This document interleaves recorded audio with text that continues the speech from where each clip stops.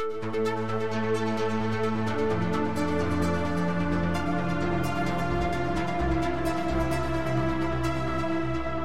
and welcome to the Sensibly Speaking podcast. This is Chris Shelton, the critical thinker at large, coming at you on iTunes, Stitcher, Google Play, and, I'm going to try to get on Spotify, too. If it's good enough for Joe Rogan, it's good enough for me. So, welcome to the show. This week, we are going to be discussing matters of faith. And I have a wonderful and special guest on this week. And let me tell you a little bit about him, because you kind of need to know the backstory on this one in order for our conversation to be fully contextualized. Let's put it that way. Dr. Tim Sledge is my guest this week. Now, he is a former Southern Baptist minister, a speaker, and writer from West Texas who began his ministry education at age 16. He graduated from Wheaton College and then earned a Master of Divinity and Doctor of Ministry degrees from the Southwestern Baptist Theological Seminary. He didn't just run a little church in the Vale. He took a very active role in building up his faith ministry. In fact, he is a prolific writer. He wrote training materials for youth and was the co-author of a year-long study on lifestyle evangelicism for Baptist men, and a member of the writing team for the Youth Disciple Notebook, a Southern Baptist discipleship guidebook for teens. Now, he then moved to Houston, and as a senior minister, he wrote 2 books that launched a whole support group ministry that actually spread nationwide. Those books were Making Peace with Your Past and Moving Beyond Your Past. Then, at the peak of his ministerial career, Tim experienced a series of events that led to a decade-long process of realizing that faith was no longer working for him. In his book, Goodbye, Jesus, he described this deconversion, followed in 2018 by his, what I believe his latest book, a meta-spiritual handbook. And lest any of you think we're going into the foggy land of woo, let me give you a short quote from this book to set the stage for what we're going to talk about today. This is a direct quote from the book. Meta-spirituality, at least my version of it, is spirituality without God or magic. Spirituality that requires no religion or faith. Spirituality based on a willingness to follow the truth wherever it leads, with courage, openness, and humility. Though not related to an invisible spirit world, meta-spirituality touches that part of us that yearns to be inspired and longs for a connection to something noble. Its aim is to stay in touch with the core of what makes us truly alive, that part of us that yearns for the highest and best in life. Don't think of meta-spirituality as cold and disconnected. The opposite is true. Meta-spirituality is a call to kindness, listening, vulnerability, compassion, and gratitude. A quest for a growing sensitivity to the world of emotions, and a challenge to let mistakes lead to growth instead of shame. Meta-spirituality recognizes our need to be inspired, to breathe in that which enlivens us. I believe that through meta-spirituality, the way forward can be meaningful, connective, and profoundly rewarding. And Tim has a website, which is a very, very difficult one to figure out. It's timsledge.com. So if you want to check out his work, you can see it there. So first off, Tim, welcome to the show. Thanks, Chris. I'm glad to be here with you today. Awesome, man. I'm glad to have you here. I've been following you on Twitter for a while. That's mostly how I've seen and become aware of you. And you are always compassionate, and you're not adversarial or trying to throw a lot of hate around. You point out stuff that is pretty good stuff to be pointing out in terms of compassionate reason. Well, thank you. That means a lot. Thank you for saying that. Yeah, it's not common on Twitter. So, right. Twitter is not necessarily the place for positivity. Unfortunately not. And I apparently learned that's it wasn't always that way, but once politics got in and ideology started climbing the walls there. So let's talk about you. The thing I'm most curious about first is you were not just from reading your bio and history and looking into the work that you have done, you're not just an average, ordinary guy who got interested, who had some faith ideas, thought it would be good to help people and join the ministry. You took a very active role, and like I said, you were quite prolific in writing materials and doing studies and working on trying to help people. Have you always just kind of thrown yourself all into it that way? Well, I started off when I was in elementary school. My Sunday school class in Snyder, Texas, gave me a Bible when the start of the school year occurred. And I noticed in the back it was called A Plan by Which You May Read the Entire Scriptures in 1 year. Old Testament in the morning, New Testament at night. So I made a New Year's resolution a few months later. And when I was 8, and then finishing up when I was 9 years old, I read the whole Bible from cover to cover. Didn't really know what begat meant and a lot of other things, but I muddled through it. And during that year in the summer, like every Baptist church I've ever known, we had what's called Vacation Bible School.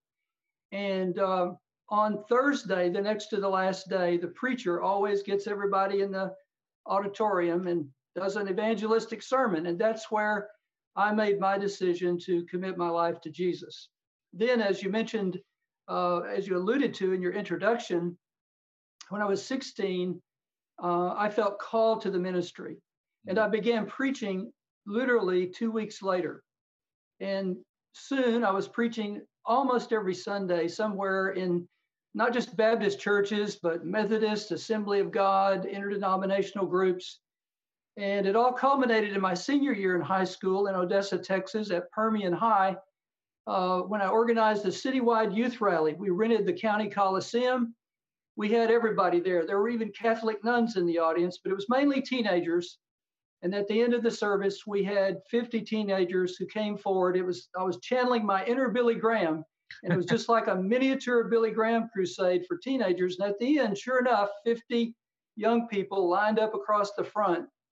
And that night, I thought, I might be the next Billy Graham. Humbly, I thought I might be the next Billy Graham. So I was totally committed, totally sincere from those earliest years. Wow. I can't help but wonder. I mean, that must have been such a heady feeling for you as a young adult to be able to generate that kind of enthusiasm and power. Yeah, at first it was like I was just this quiet kid. I mean, I had a few good friends. I wasn't popular. I just kind of kept to myself. And then almost overnight, once I started preaching, all kinds of things started happening. I was elected student body president at my high school. And the next thing I knew, I was leading the prayers at the football games for the Permian Panthers. That's the Friday Night Lights team, by the way. And they won their first state championship during my senior year, likely because of my prayers, I would say. Right, of course. Yeah, right. not serious about that. Oh, of course. But yeah, I mean, my friends, if one of my friends wanted to go somewhere, one in particular, he had gotten in some trouble. So when he wanted to go somewhere, his mother would always say, well, where are you going? What are you going? When will you be home? Who are you going with? And if he said he's going with me, all the other questions vanished. I mean, I was a parent's dream in those years, but I really meant it. I was really trying to do the right thing. Awesome. And who can knock someone for doing that and for doing truly positive work? It's not all bad and horrible and awful. Now I'm a little torn. I want to jump to the end and then go backwards. Sure. Because I'm keenly interested in your deconversion, but I want to make sure we're clear before we get into that, just how much work you were doing and how dedicated you were to this cause, because this was decades of work on your part. It was, and it culminated in my church in Houston, where I finally found myself in a place where there were all the ingredients to grow a church, and it happened. We quadrupled in size in about 10 years. We were growing 4 times faster than the community in which we were located. And this included the support group ministries that we started. And near the end, in a period of about 3 years, I had written 3 books. I was traveling all over the country, helping churches launch support groups, and going through a lot of things in my family at home, and the church, of course, was still growing. We had a series of suicides during that time. We had a high school teacher, a middle school coach, who stepped out on Interstate 10 in front of a truck and killed himself. And I did his funeral in front of 1,400 people, mainly teenagers, with 98% of the people there thinking he was a hero, because everybody loved him. But in the second row, there was a young woman and her mother, and she was the one who had turned him in for having sex with her. And so the principal had called him in and said, this is what's happened. Apparently it had happened in another state. You're fired. He goes out and steps in front of a truck later that afternoon.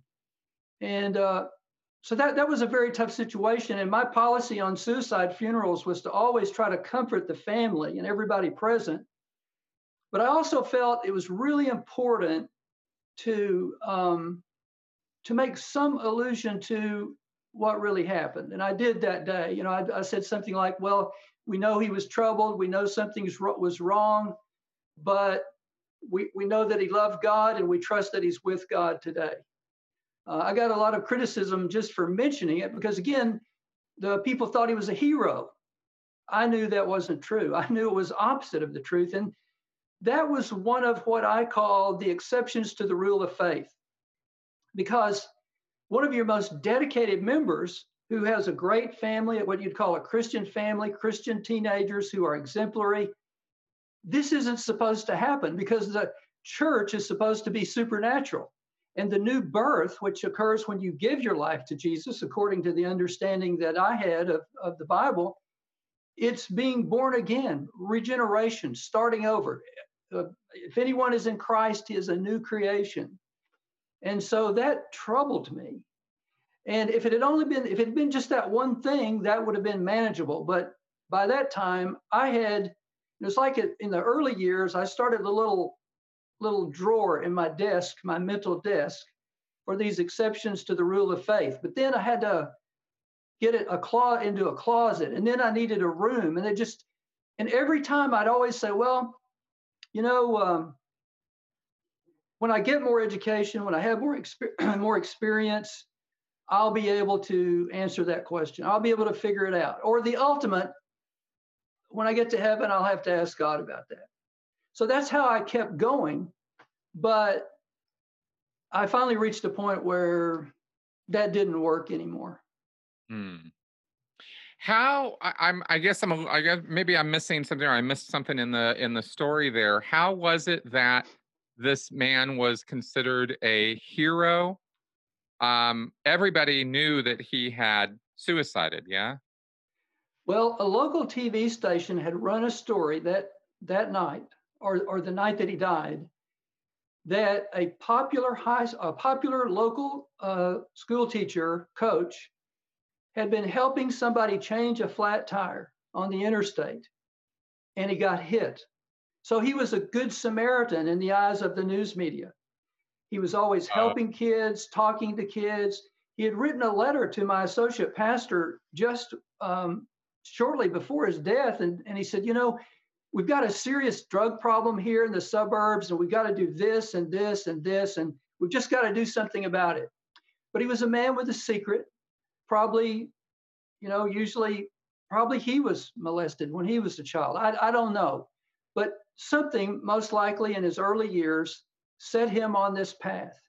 And I'm sure he was tormented inside. But the irony, one of the things the girl told me, was that while he was in this inappropriate relationship, this sexually abusive relationship with a teenager, he was also trying to win her to faith in Jesus.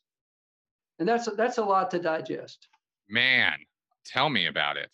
She was Jewish. And so he was like, here's who Jesus really is. And you need to give I'm sorry, I shouldn't laugh, because because it's so tragic, but it's like a kind of a nervous response to the craziness of what was happening. Absolutely.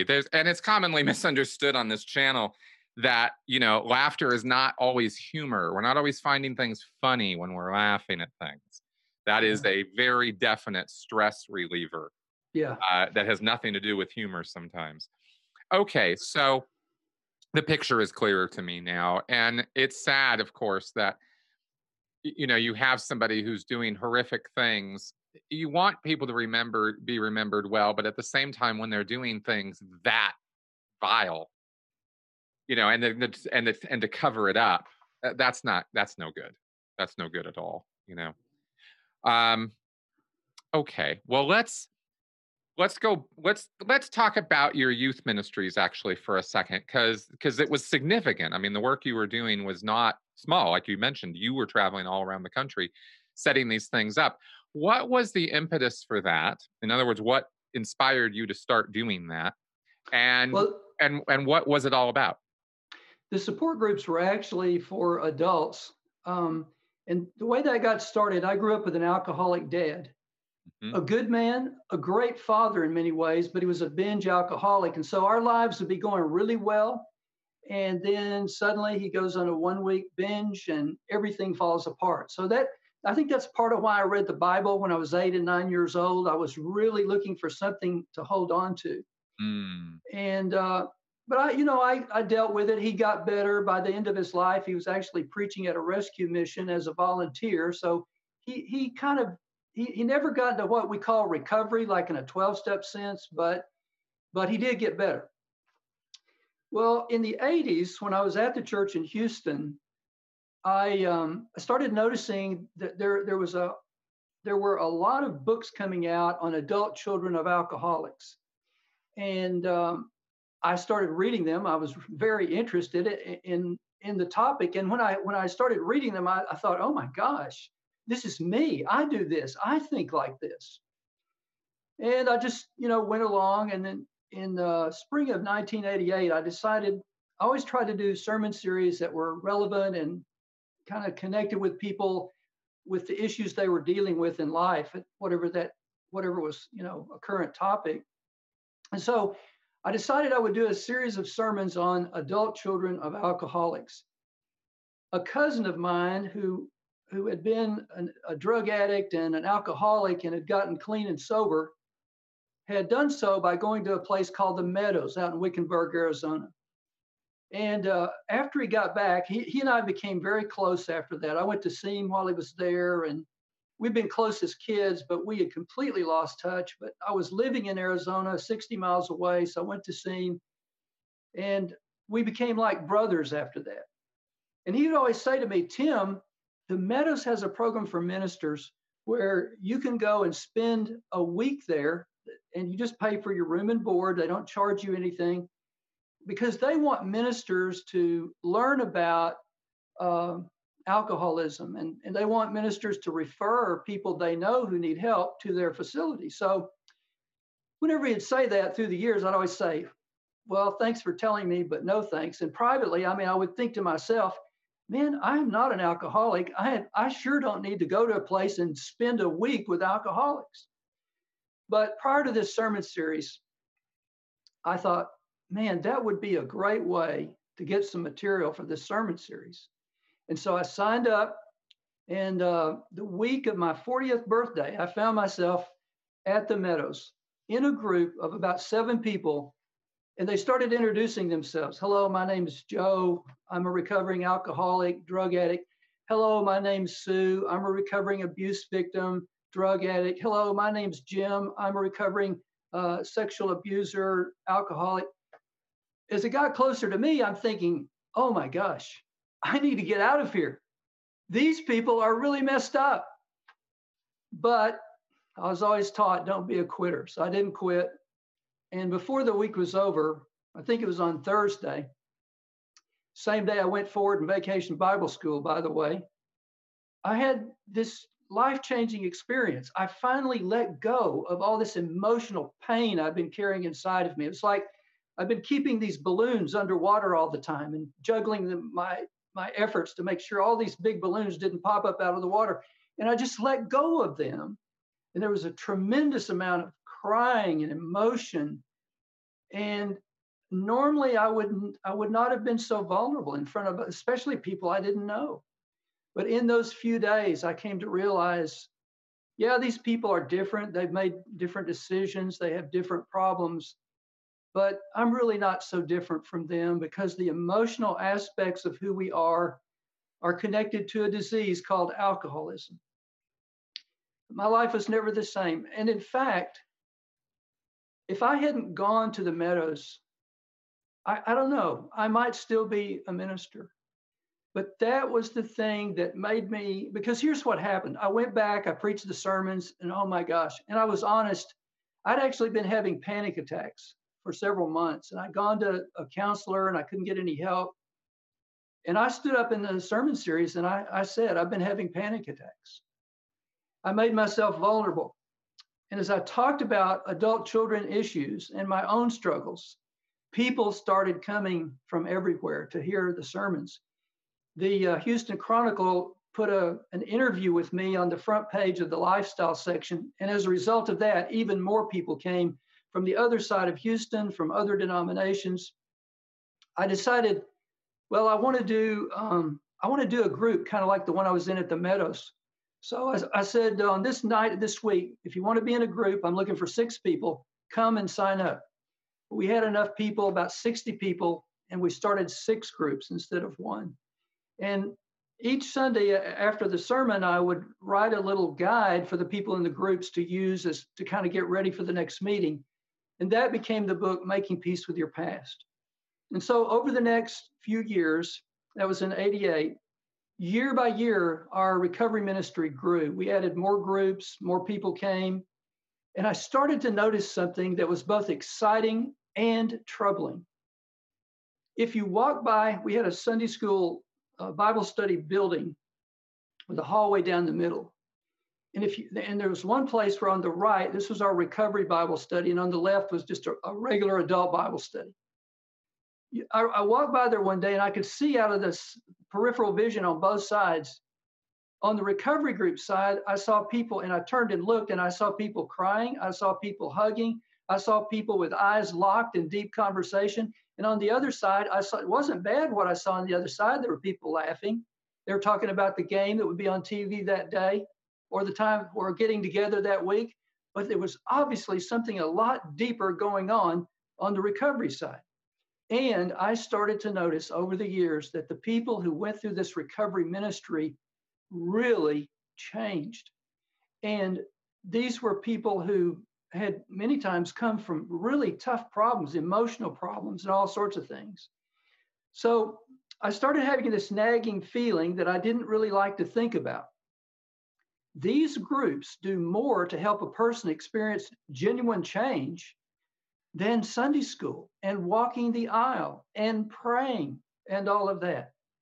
And that's why I said earlier, if I hadn't gone to the Meadows that week, I might still be there. I might still be in the ministry. I don't know.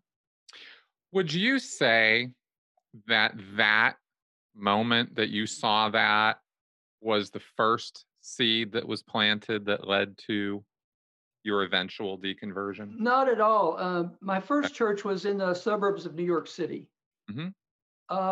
A lot of great things happened there. We turned it from, it was a Southern Baptist church in the suburbs of New York, if you can imagine that. So, but I said, well, I'm a shoe salesman and nobody here has any shoes. So I'm just in a great place to be.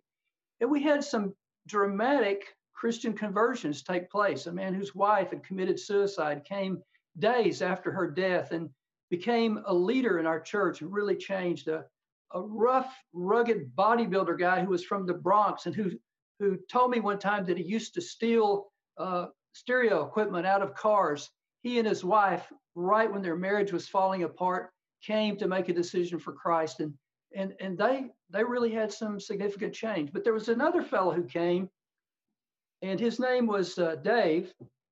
Another dramatic conversion. He was down and out in financial trouble.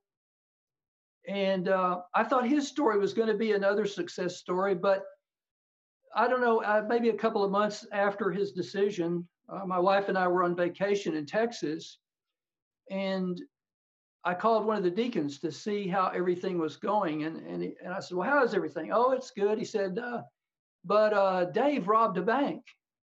I said, what? Yeah, Dave robbed a bank. So Dave had gotten a fake toy gun, robbed a bank, got caught very quickly. And I made many visits to Dave in Sing Sing prison. That's where the expression up the river comes from. It's an old, scary place. Well, gosh, if anyone is in Christ, he is a new creation. The old has passed away. All things have become new. Where does bank robbery fit into that? I don't think it does.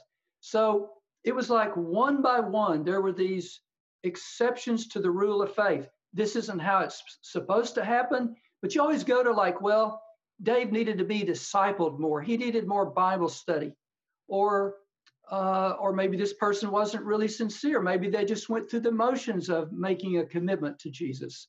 You always had a reason. But finally, after enough decades, my list of reasons book was getting kind of worn out. And it wasn't working so well anymore, because you finally say, you know, I've been calling these exceptions, but really, a church, as great as it may be, and I've seen churches do great things, and I think a lot of churches do help people, but really it's just another group of people. They've got maybe higher ideals. They're maybe trying harder. Maybe they're more committed. A lot of them give 10% of their income all the time. But it's just a bunch of people. They bring their emotional pain and trauma from childhood. They bring their unresolved issues. They bring their secrets. It's all there, but they learn to pretend we're changed. We've got Jesus. And one of the most interesting things, Chris, when I started getting up and talking about recovery, and I went all over the country, and eventually my book was translated in South Korea and also in Peru. And everywhere I went, I found that Christians had been waiting for somebody to give them permission to say, I'm hurting. Because usually you're not supposed to say anything that makes Jesus look bad, or anything that makes it look like the church doesn't work. So these people, it's just real easy. I did it. I talked about my own struggles, and that was the thing that empowered them. Okay, he's a preacher, he's doing it, and he's saying in these groups that we can go there and do it. And it was an outpouring. It was incredible. And so again, it was like, okay, wow, you know, this is kind of what I expected Christianity to be like. In fact, these groups to me look like what I'd read about in the New Testament church. Except that what made them work wasn't the prayer, wasn't the Bible verses that we read every day. It was the psychological principles of recovery, of sitting down and being honest and letting other people help you. Exactly. I cannot help, of course, but immediately think of the similarities. I mean, there's vast chasms of difference between our backstories, between our back experiences. As I think you know, I was involved heavily with the Church of Scientology for decades. Mm-hmm. And I was all in, just like you were all in. I was definitely the equivalent of a, full-time 24/7, part of the ministry, you could say. And that view, that the thing I find common ground with you here on is this idea that you are supposed to be flawless. You're supposed to not have anything wrong, because you are part of this group. And even though there's this whole self-help sort of counseling component to Scientology, there's still this social veneer, the social front that you have to put on when you're not experiencing any of that you're perfect, that everything's great. Your life could never been better. It's all smiles and joy and happiness. And I know that's really interesting. And that is a complete parallel to what I was just talking about. That's very interesting. Yeah, very much so. And it has to go along with, I think, this sort of group illusion that we all buy into when we get involved in these groups, whether it's Christianity or Islam or Scientology. And it doesn't even necessarily have to be religious, but religion tends to be where this, boy, it's really strong there. This idea that, God is everything, Jesus is everything you need.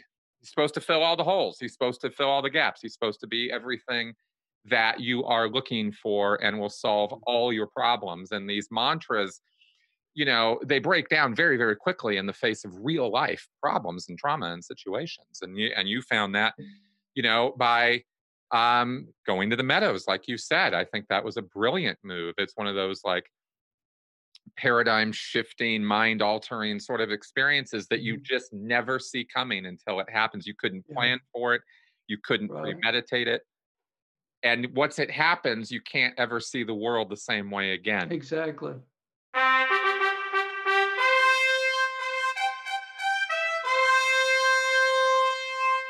Hey everyone.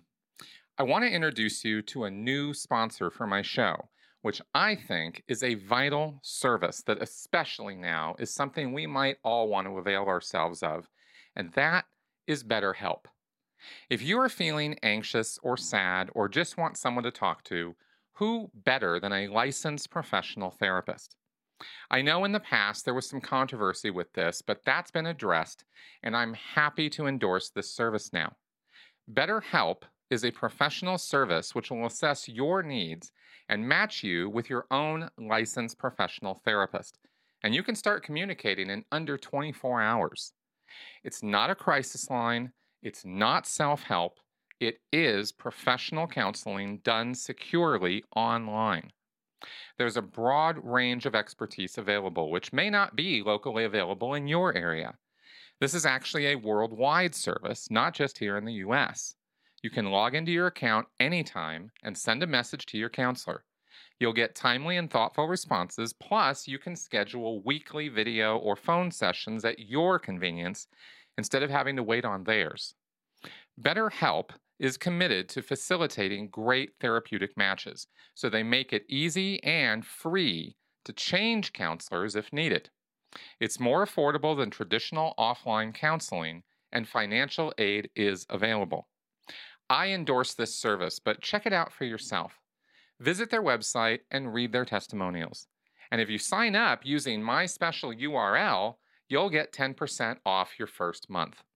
Look them up at betterhelp.com/Chris Shelton. Pretty easy to remember, right? That's betterhelp.com/Chris Shelton. Sign up today.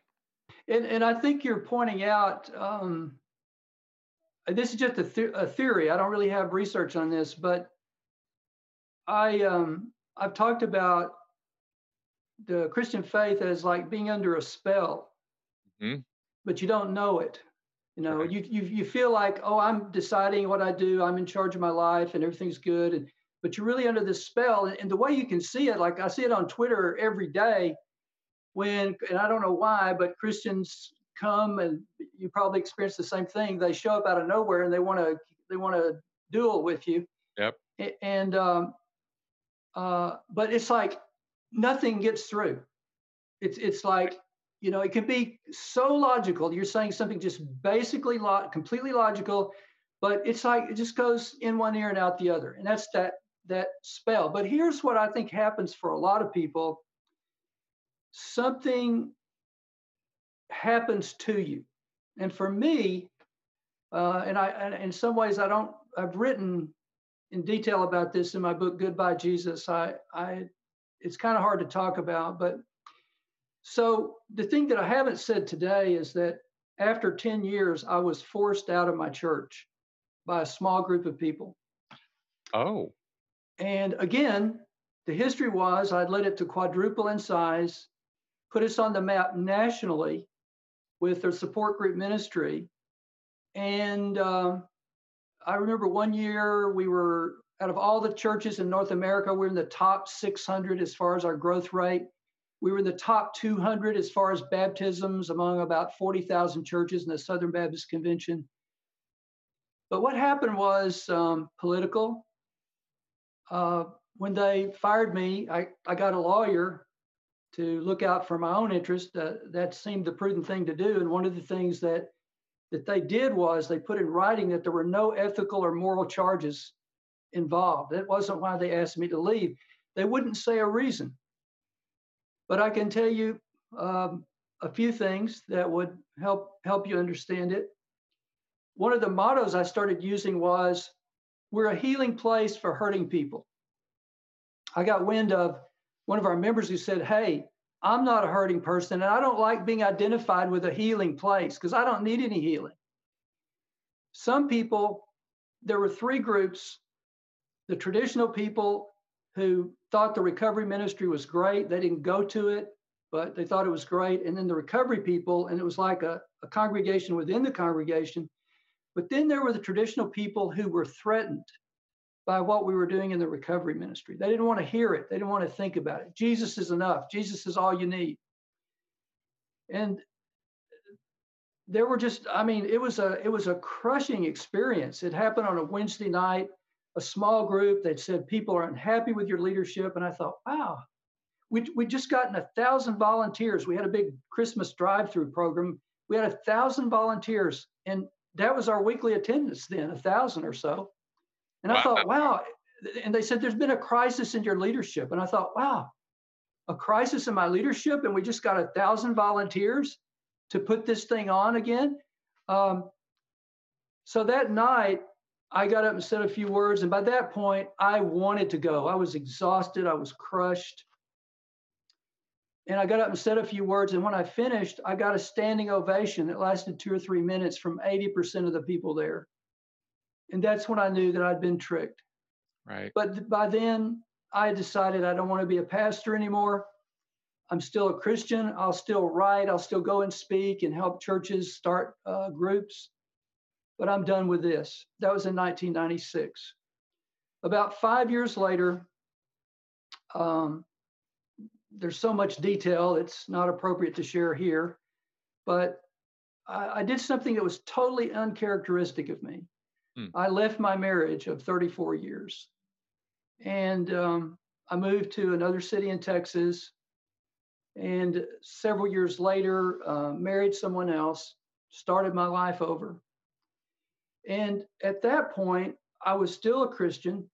And in Baptist life, if you've been divorced, you're basically out of ministry. So I that's what I believed. And I thought, okay, I'm not a minister anymore, but I do want to go to church.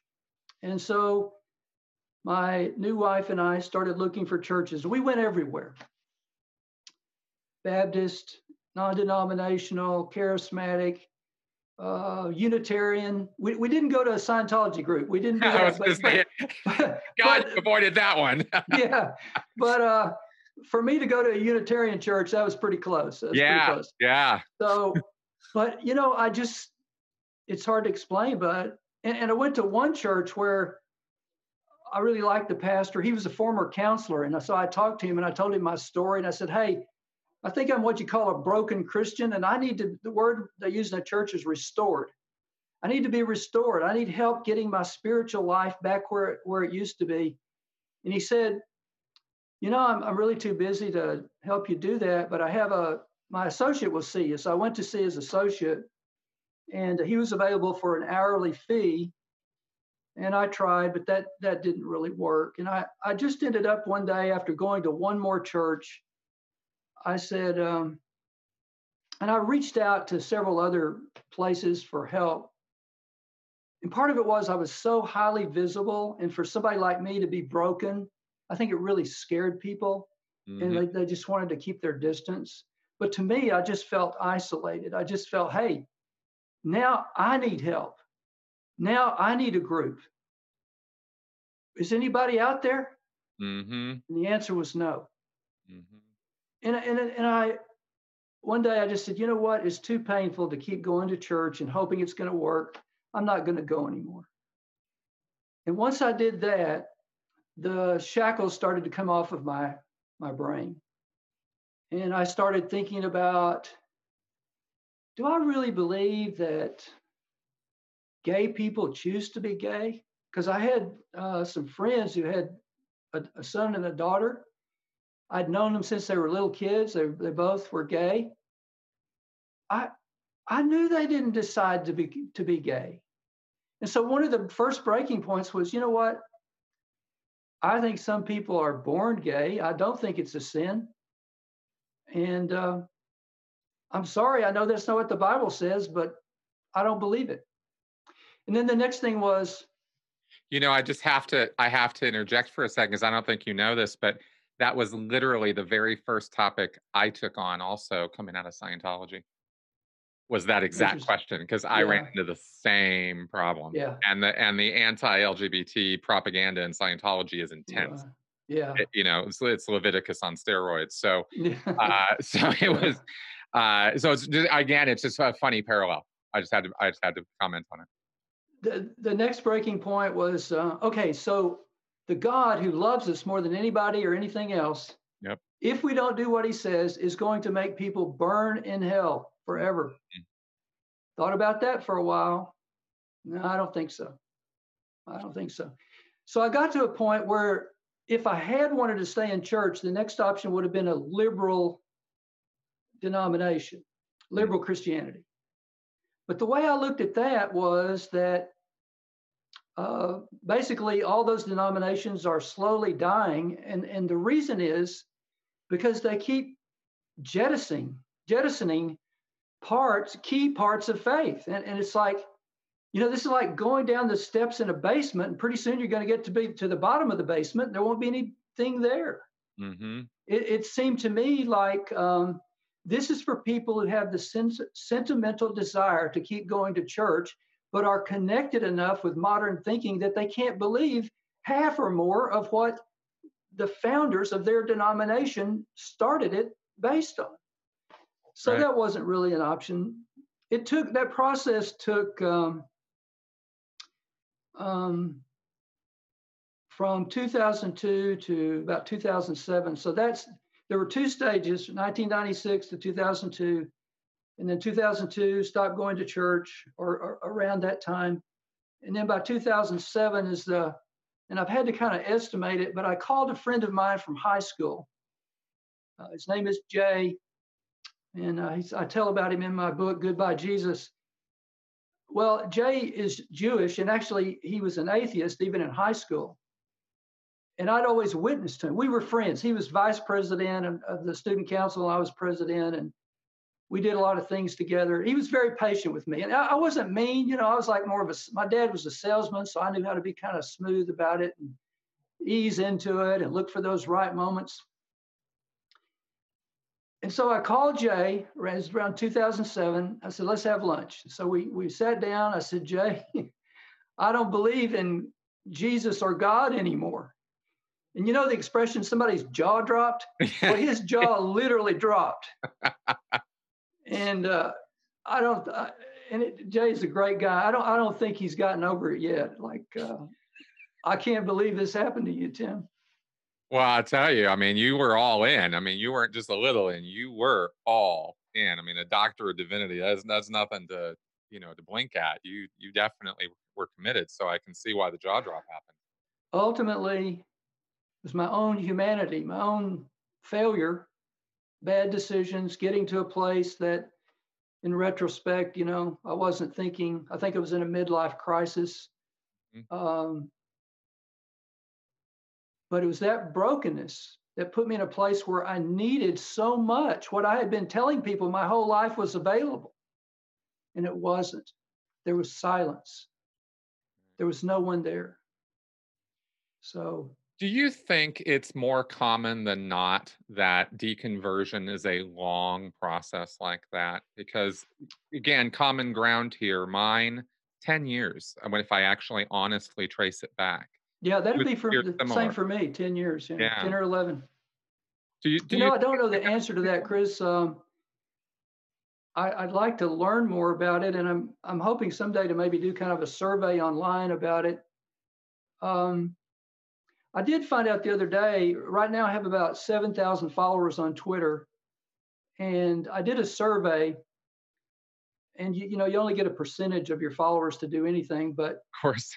I had about 650 responses, and the question was, who knows about your unbelief? If you've left faith or you're leaving it, who knows about it? And there were three choices: just me and a few other people, or everybody. And about 60% answered one or two, Mm-hmm. which means that most of the people that I'm communicating with, as best I can tell on Twitter, are not out of the closet in regards to their unbelief. To me, that would be a some supportive evidence of what you just said, because that says they're still in the process. Yep, exactly. It We, also said, go ahead. well, I was going to say we called it under the radar. Yeah. You know, It also says, I think, and I preached a lot about the cost of commitment, the cost of Christianity.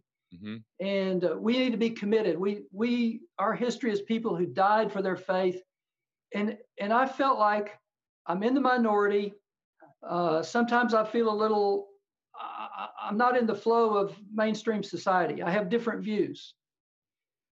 I didn't understand that at all. I understand it now, because, and these people that, the fact that so many say, well, not everybody knows about it, it's because it's costly in many environments to identify yourself as an atheist, an agnostic, a free thinker, a humanist, or just a secular person. So I don't know the answer. Does it take most people a long time? If I had to guess, I would say yes. And I think the reason is that it's like a little seed gets planted. A counselor I was seeing back when I was still a pastor gave me a book called Good Goats. It was written by some Catholics who wanted to convey a better image of God. And they tell a story. They say, you've got an uncle, your parents take him over there, and he's the most loving uncle in the world. And he just hugs you and tells you you're great. And then he says, let me show you my basement. He takes you down to the basement, and there's this big furnace. And you can see the flames leaping out of the furnace. And he says, if you don't love me back and you don't do what I say, I'm throwing you in that furnace. I put the book down and I didn't pick it up again for years, because I knew it was true. But if I accepted what it was saying, I wasn't going to just have a better view of God. I was going to have to throw in the towel. I didn't want to do that. Yeah. So I think there are probably a lot of those experiences where it's like you pick up a hot skillet and you drop it real fast because you didn't know it was hot. Mm-hmm. And that keeps happening. But I said that on Twitter the other day, and somebody said, yeah, but what happens is the skillet cools each time you go back and pick it up again, and pretty soon it's manageable. Yeah. So we're analogous to the frog in the boiling water. Yeah, true. I mean, we can condition ourselves to anything. That's very, very true. And we can do that, I think, basically because, the simplicity of the human mind in terms of rationality is that belief, what we believe, trumps logic, facts, and reason 100% of the time. Yeah. That's I true. used to sort of think when I first got out of Scientology and started getting into critical thinking and skepticism and reading Carl Sagan and getting involved in this community that it maybe there was some 50-50 split, or maybe it was 20-70 or whatever, 60-40. And now I'm kind of like, no, it's really not that. It's not. That's actually the wrong way to even look at it. To believe in our minds that there is this adversarial relationship between emotion and reason. They're actually the same thing, and that's what we haven't quite grasped yet, I think. Interesting. So, okay, so you do grow up under these circumstances. You start all these support groups. They are doing good work. You're seeing they're doing good work. This whole thing collapses. It seems to me that you kind of, I guess maybe again, I'll sort of assume a parallel here. Just have this like strong urge, like your whole life, to just want to help people. Do you think that's what keeps driving you now, even after having lost faith? Yeah, that's a really good question.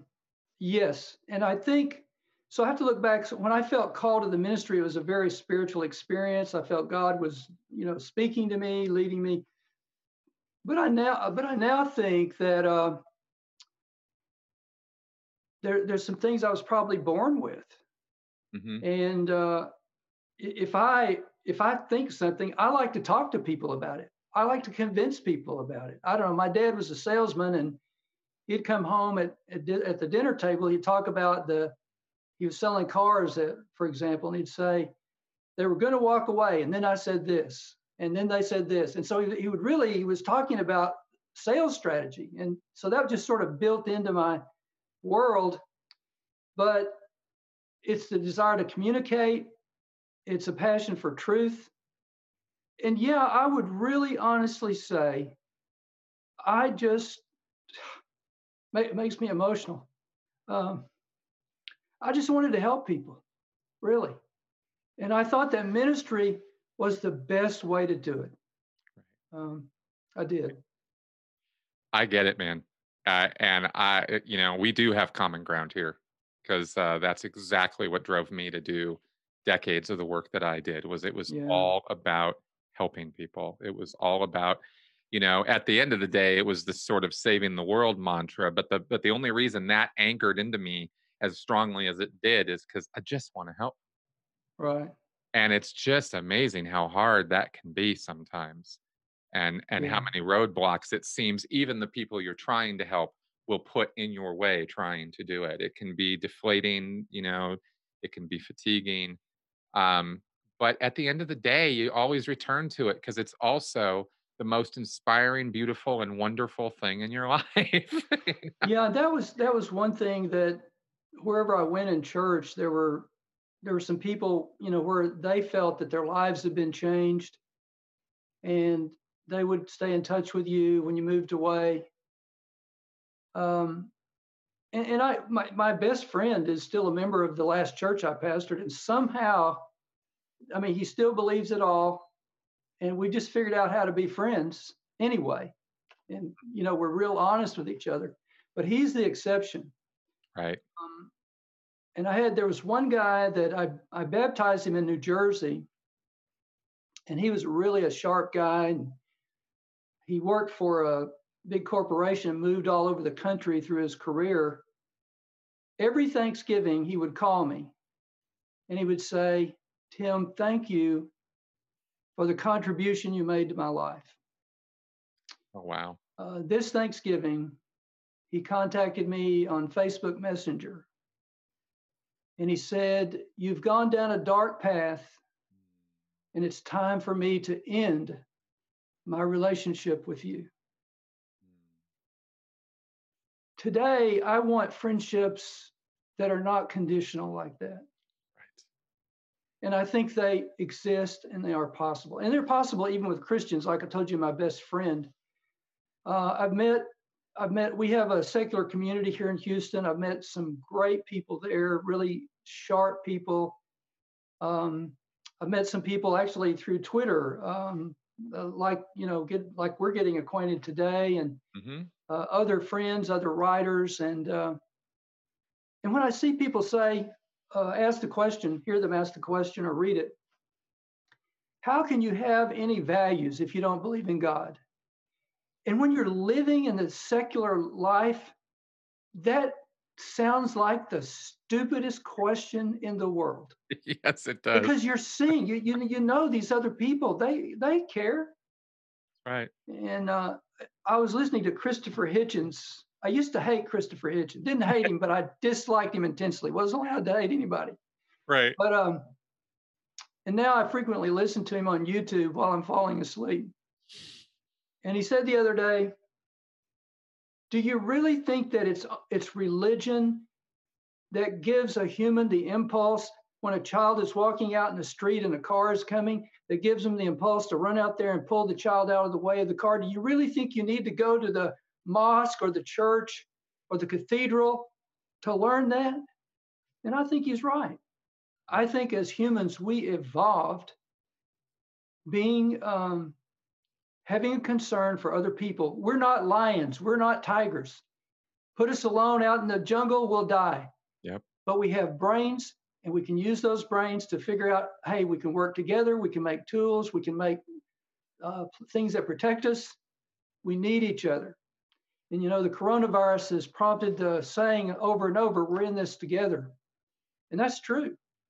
We are in this together. So There's a common humanity. There's a way to connect. And I hope in the coming years that secular people find ways. I think a lot of what churches do and groups like Scientology, any group like this, they provide community. That's They right. make people feel a part of something. They make people feel like they're not alone. That's not necessarily a religious issue. That's a human issue. And I think the secular world, at least as I know it, has not yet quite figured out how to do that. Maybe as well, the church has had decades, centuries to hone their skills. I hope that in the coming years, secular communities learn to do that in a different way, but as well or better than the churches do it. And if it's unconditional, if it's not like, well, you don't believe gays are evil anymore, or you're not a Baptist anymore, then bye. No, it's just, we're humans. We disagree, but I'm your friend. Exactly. Exactly. I couldn't agree more. And I think needing to figure out how we can do that is a crucial question I in the would secular agree. community these days. Crucial. And it's not getting enough attention. Um, and there's a number of reasons for that. It has not, I'm not making a value statement there or a moral statement there. It's just a fact. We need to figure that out.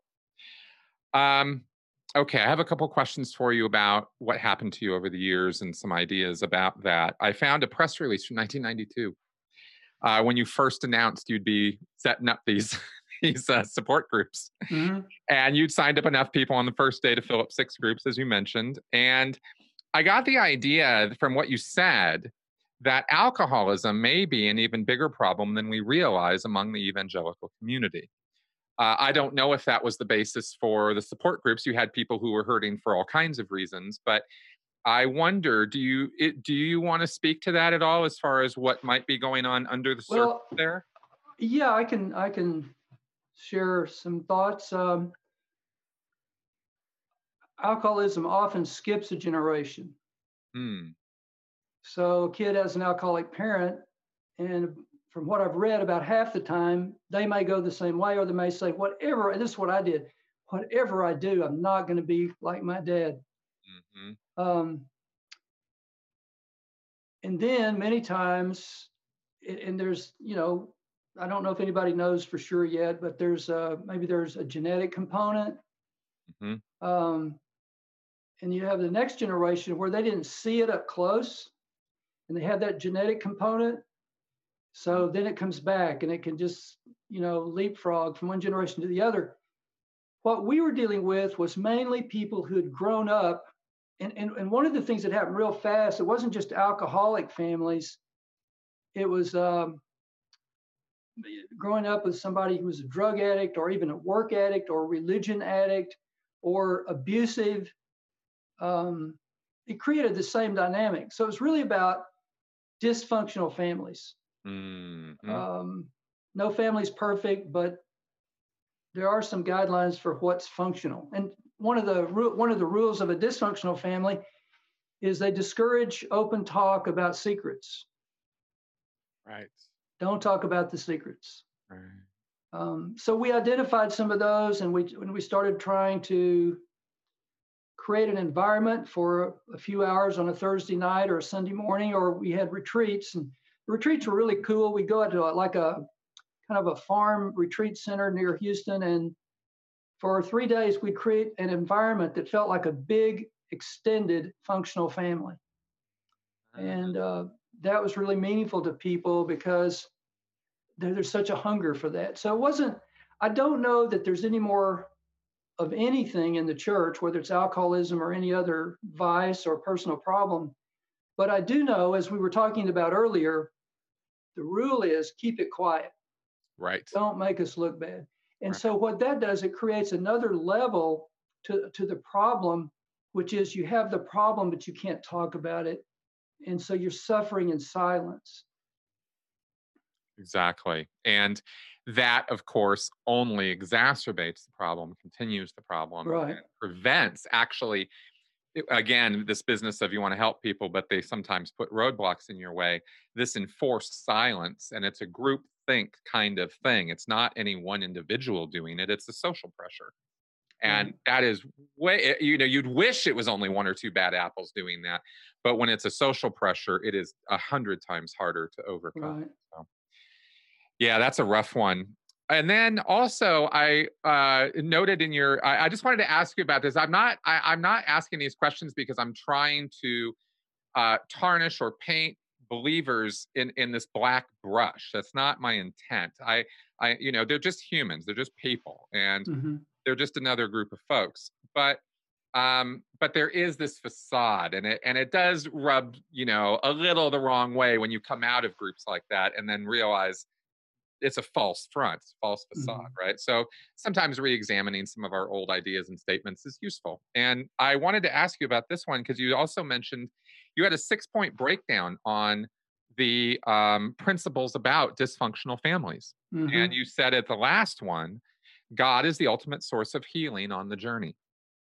And I imagine at this point, that view has changed. The other points you had seem pretty spot on, but I was kind of curious about what your view on that one is now. Well, since I don't think there's anybody there, I don't ascribe to that anymore. My view is I really, and a lot of times Christians will say, well, then how did we get here? Mm-hmm. I'm not sure, but I'm sorry, that's not a requirement. You can say, I don't know. You can reject one belief because it's inadequate for 100 reasons without being able to say, well, now I really know how the universe, I mean, there was the Big Bang theory, but there's still a lot of unanswered questions. But what's interesting is that Christians, they just say, well, God created it. Okay, well, but how did God get here? Well, he was always here. So it's just another level of a simple answer. But, there might be a super intelligent, super powerful being who put all this into process. I don't know, but I do know this: there is not an all-powerful, all-knowing, personal, loving God. Mm-hmm. There's just not. If there is, he skipped Earth. Exactly. Because if you're an all-powerful, all-knowing, loving, personal God, you don't send your message to a little corner of the Mediterranean in an obscure place where most of the people don't read or write and make a few resurrection appearances for 40 days and you don't have anybody that writes it down for years and years, for decades, and then you don't leave any copies of the originals. Come on. Exactly. And somebody had a tweet this week that said, I can prove the resurrection using evidence that would be accepted in a court of law. And I didn't answer them, but here's my response. The claim that God came to the earth and died and rose again requires more evidence than what would pass the test of a court of law. It has its own standard. It needs to be clear, available to everybody. You shouldn't have to have Wycliffe Bible translators translating the message into all these languages and going to all these people. And then when they've done all that work, you have thousands of denominations. I'll tell you, a lot of Christians dislike other groups of Christians as much as they dislike us secular people, maybe more, because they don't see baptism right, or they think you can lose your salvation, or they think you can't lose your salvation, or whatever. It goes on and on. And I'll tell you one thing that I am relieved that I'm not carrying on my shoulders anymore is, how could God let that happen? Why does the Bible say this? And when is Jesus come? Why isn't Jesus? I mean, all these questions, and you sort of took a deep breath and tried to come up with an answer. No, it's not the Bible is not a we used to say the Bible has a scarlet thread running through it, unifying every book. No, it doesn't. It was written by a lot of people over hundreds and hundreds of years, and it doesn't all fit together. The God of the Old Testament is angry, narcissistic, vengeful.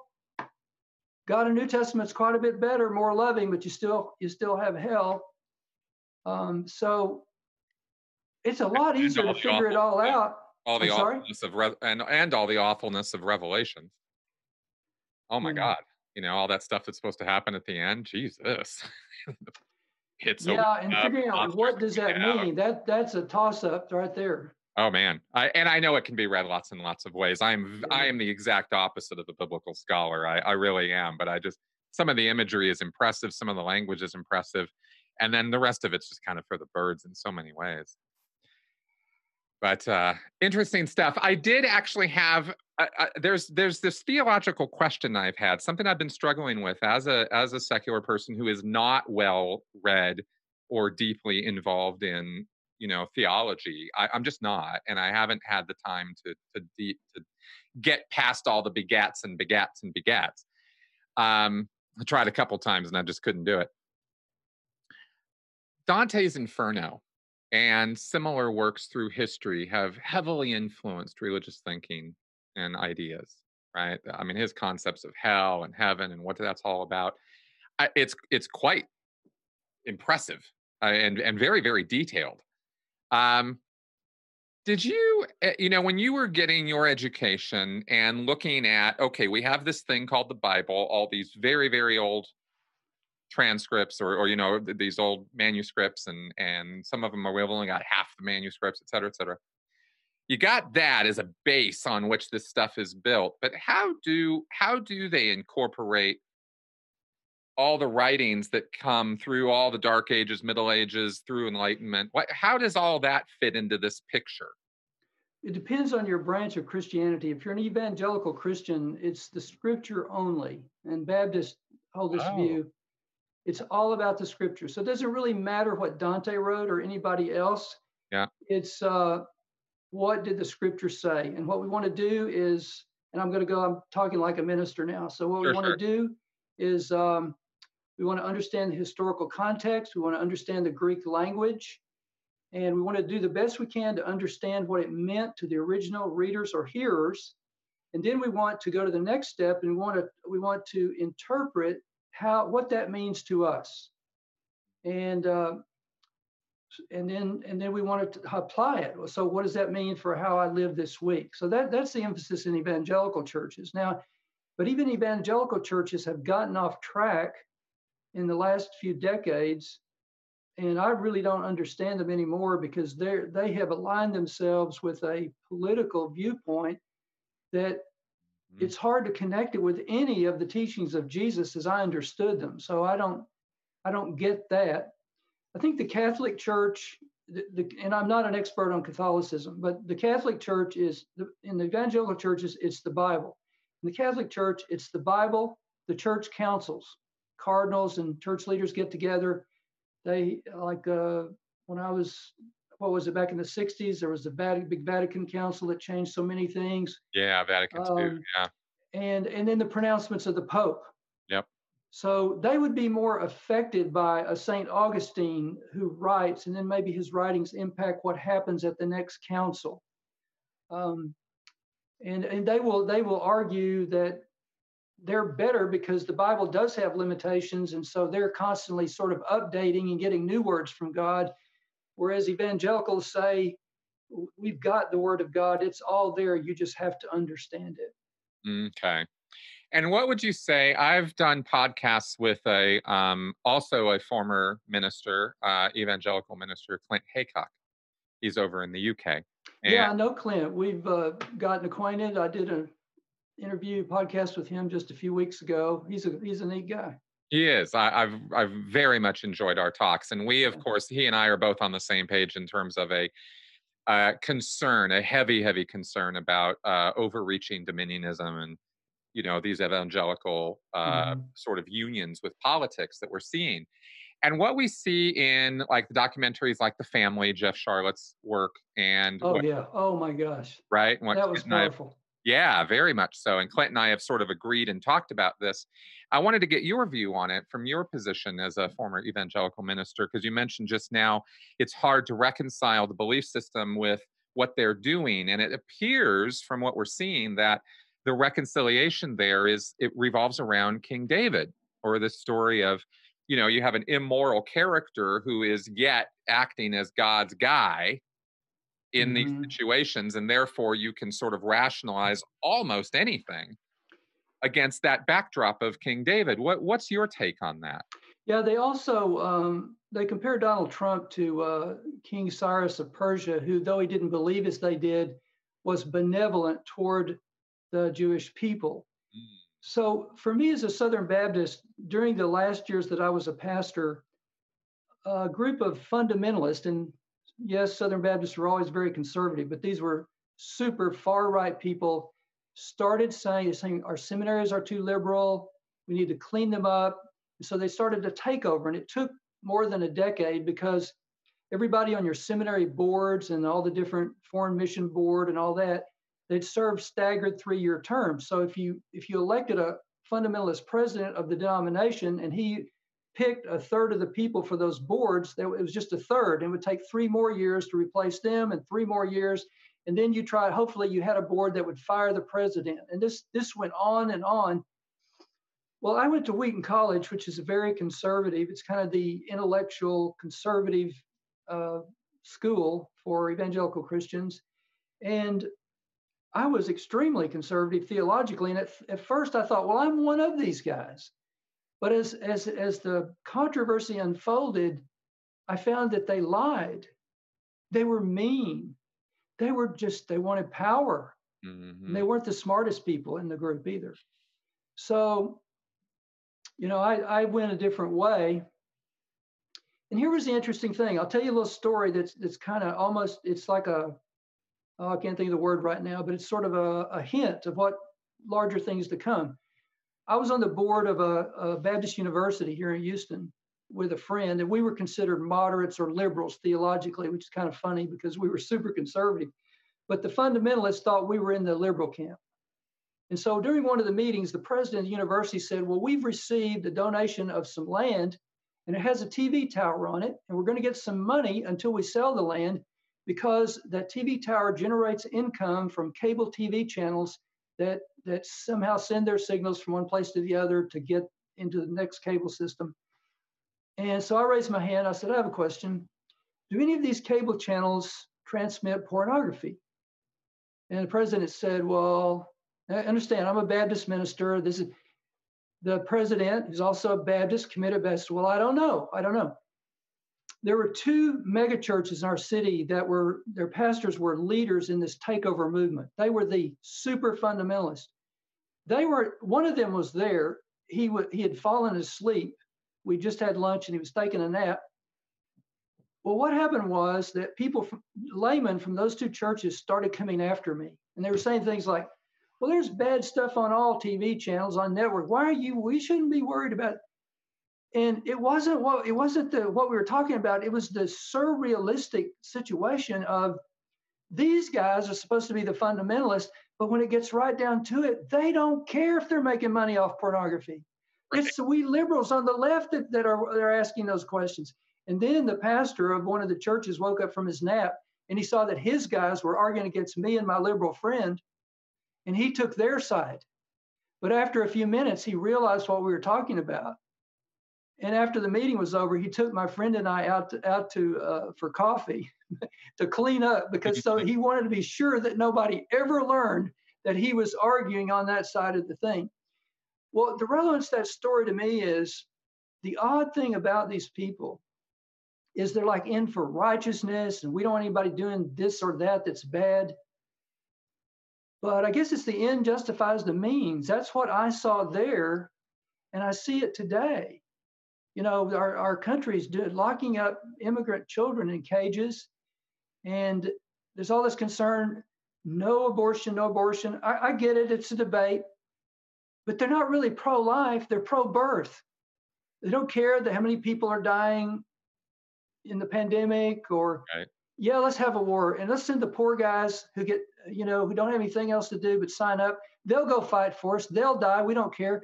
Or if that woman doesn't abort our baby and she's a crack addict and he grows up to be a crack addict, he shoots somebody and kills him, we'll electrocute him or gas him or inject him.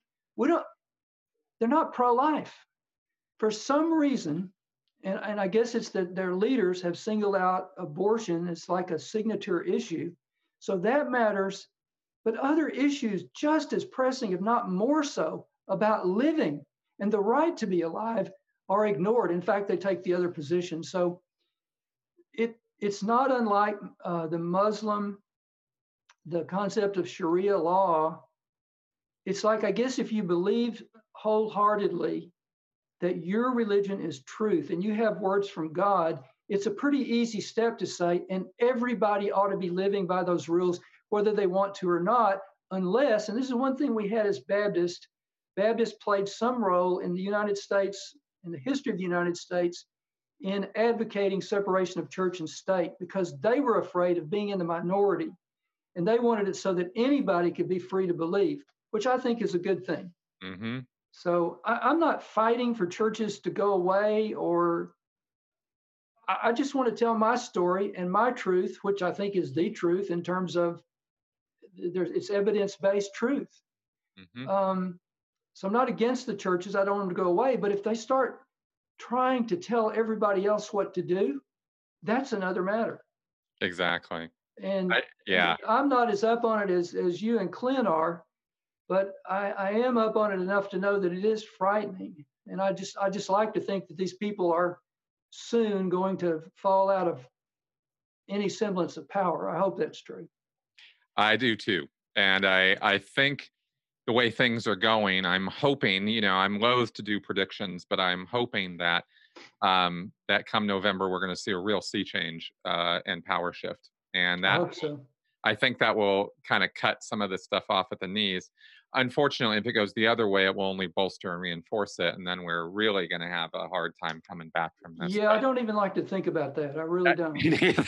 You and me both. That's why I'm Mr. Optimistic. I know we're going to do the right thing on for everybody here, and we're going to finally come out of our brief manic hysteria and get back to the business of being the United States again. Yeah. Because whatever the hell's been going on the last 4 years, it's been just this lunatic dream. Okay. Well, listen, thank you very much for coming around and helping me out with all this. I imagine I might have about 10 billion more questions for you at some point, because I'll probably be doing some more, religious, Christian, evangelical based or themed content in the future. Yeah, I'd like to do that with you. I did want to mention one thing.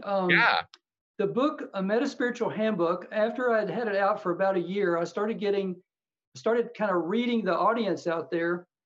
And I found that about half the people I was dealing with on Twitter, on social media, didn't want anything to do with anything that had the word spiritual in it. Yep. So I rewrote the book under the title, How to Live a Meaningful Life, Focusing on Things That Matter. It's the same content. And I actually still believe everything that you read at the beginning. In fact, your reading it made me think, you know what, maybe I ought to put that back on the market and just sell both of them. Because I still like that. I think a lot of people are interested in spirituality, but not, as you read my words earlier, not in the sense of magic or deity or anything, but just, thinking about higher things and trying to go for the highest and best in life. But I just want to mention that so that it's still available on an Audible tape, but not in book form. Awesome. Thanks for clarifying that, because I did not catch that in my research. I will also make a little recommendation to you, if you haven't done so already, to reach out to Sam Harris. Okay. Because he is pushing using the word spirituality, pushing that message forward. Yes, I know. Meditation. Yeah. Yeah, he's one of my favorite people, and he came to Houston about a year ago, packed out this huge auditorium. And he and the guy that was with him, I think they talked for 4 hours. Wow. And it was incredible. I mean, it was just awesome. Yeah, he's a brilliant speaker. Like everyone, I don't agree with everything the guy says, but he has a way with words, and his calm, rational manner of speaking is something I find enviable. Yeah. Yeah, I'm still holding on to free will. That's the one where I haven't read his book on I don't forget what it's called, but I was just called Free Will. Yeah. Okay. Yeah, I haven't read that. I have an idea what it says, and I haven't read it yet. Yeah, it's not a bad book. It definitely got me thinking. I did a whole podcast on it, actually, and I backed off a little bit on the position of there's no free will, because what I realized is it really depends on what level you're looking at it from. Yeah. You can look at it at a neurological level and go, well, is there free will? Well, I don't know. Can I individually adjust the neurons in my head? Well, no, I can't. So there's no free will. Well, hang on.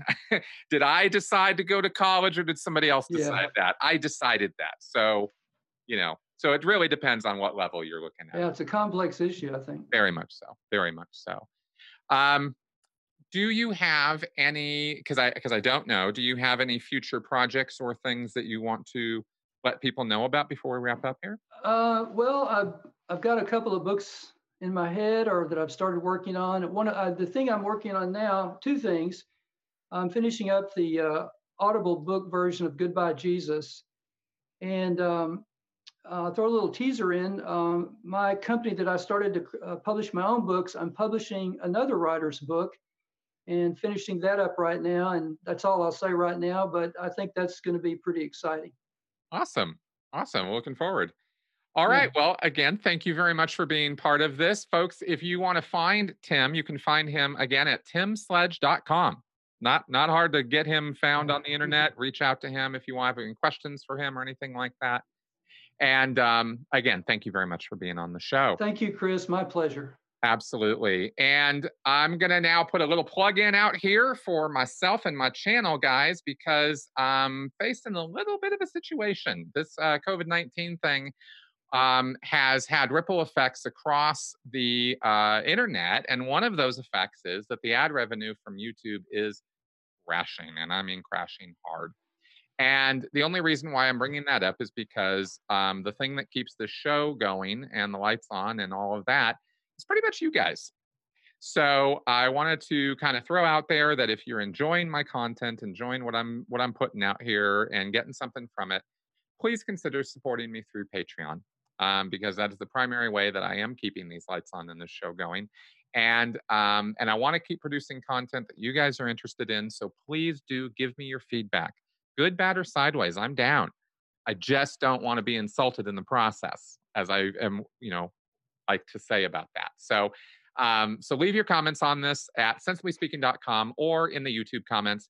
And I will see you guys next week. Bye bye.